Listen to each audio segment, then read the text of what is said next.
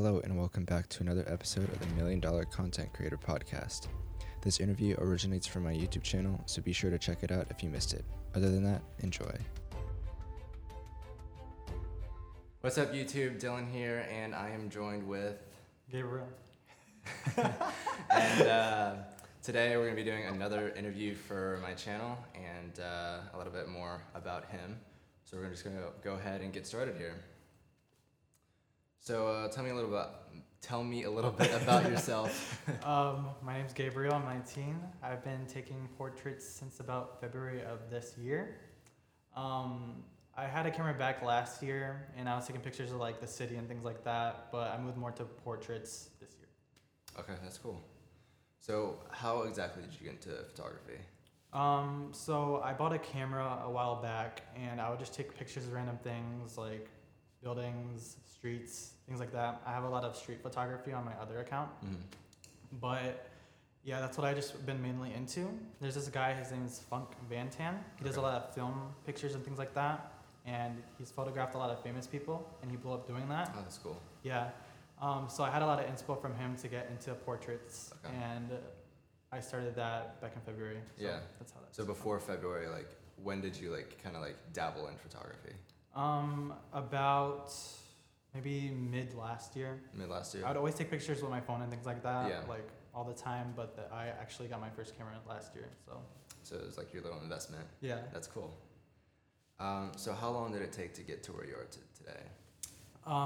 Regarding portraits, because I started my account this year. Yeah. About 4 months. 4 months? Yeah. And it's been growing pretty fast, hasn't it? Yeah, it's been going pretty good. Oh, that's awesome. Yeah, because I saw your stuff online. I'm like, wow. Yeah, it's getting a lot of attention. No, it's kind of crazy. Yeah, no, because I saw some people that I know from school. I'm like, what? I've never heard of this guy before. I gotta hit him up. Yeah.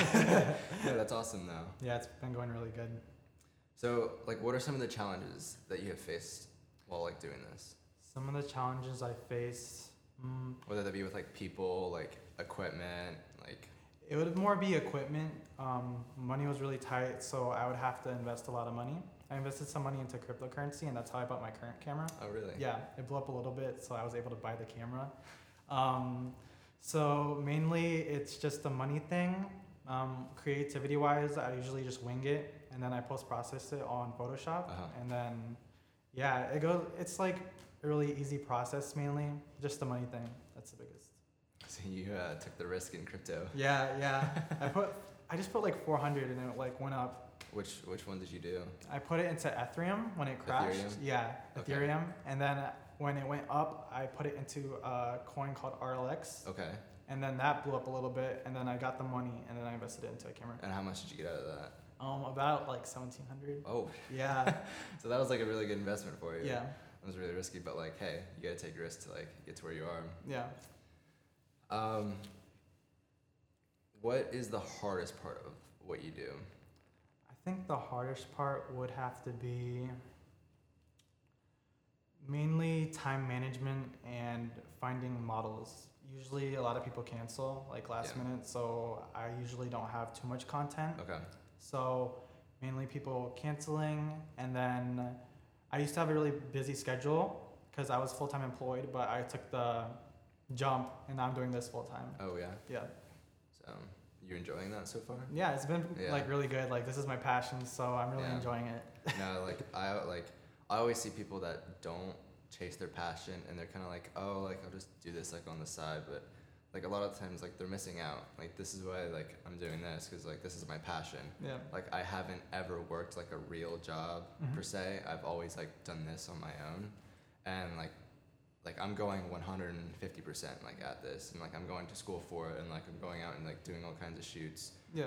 Getting my hands in the field, which is what people need to do, and but people don't understand that. Yeah. So one thing I'd recommend most people do is go towards your passion, just what you're doing.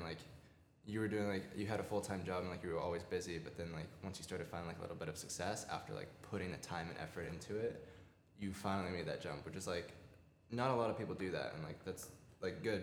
That's good for you, and like that's one thing I'd stress a lot of people should do. Yeah, when I had a full-time job, all the money would just go to bills and things like that. There was not really any progression because I wasn't going to school at the time. Okay. I'm still not going to school. I'm doing this full-time, so you don't really need to go to college. You could learn some things with photography, but I'm getting a lot of success without that. I'm just looking at YouTube tutorials and things like that. That's literally the way to learn nowadays. Yeah, with the full-time job, I didn't really have any time to do anything that I really liked. I'd get like one shoot every 2 weeks. So really going into this, like just going for your passion, it was really good. It's not for like everybody. It's not like every field. Some things you do need college. Yeah, you do need a job to fund it, but yeah. Like definitely the creative side of like, let's just say like this world like where you can like actually work in, like whether that be like film, like art, photography, like you don't exactly need to go to college for it, although like it can help because like you can get contacts out of it, but like if you're naturally good at it, then like you should just go for it. Like you shouldn't waste the $120,000 going to New York just for photography when like you could literally spend like a fourth of that doing like online classes or even like using that towards equipment to get better at. So like that's one thing like I'd recommend like people do too. Yeah, I agree with that. Yeah. So where do you see yourself in 5 years? Do you still think you're gonna be doing portraits, or do you want to like venture out and like do some other stuff? I think I'm gonna be doing portraits. Something I really like is like, I think it's ethereal. That's how you pronounce it. I like dresses. I really like portraits with dresses, and I want to move to like underwater portraits and dresses, like them like floating and things like that. I want to do a lot of things like that. Like right now I'm doing portraits to gain like a base. Yeah. But I've done a lot of shoots with dresses and things like that. So in about 5 years, I want to have like a good following with the dresses. I hope to do like a lot of wedding photography, have like maybe a little company. That'd be really cool.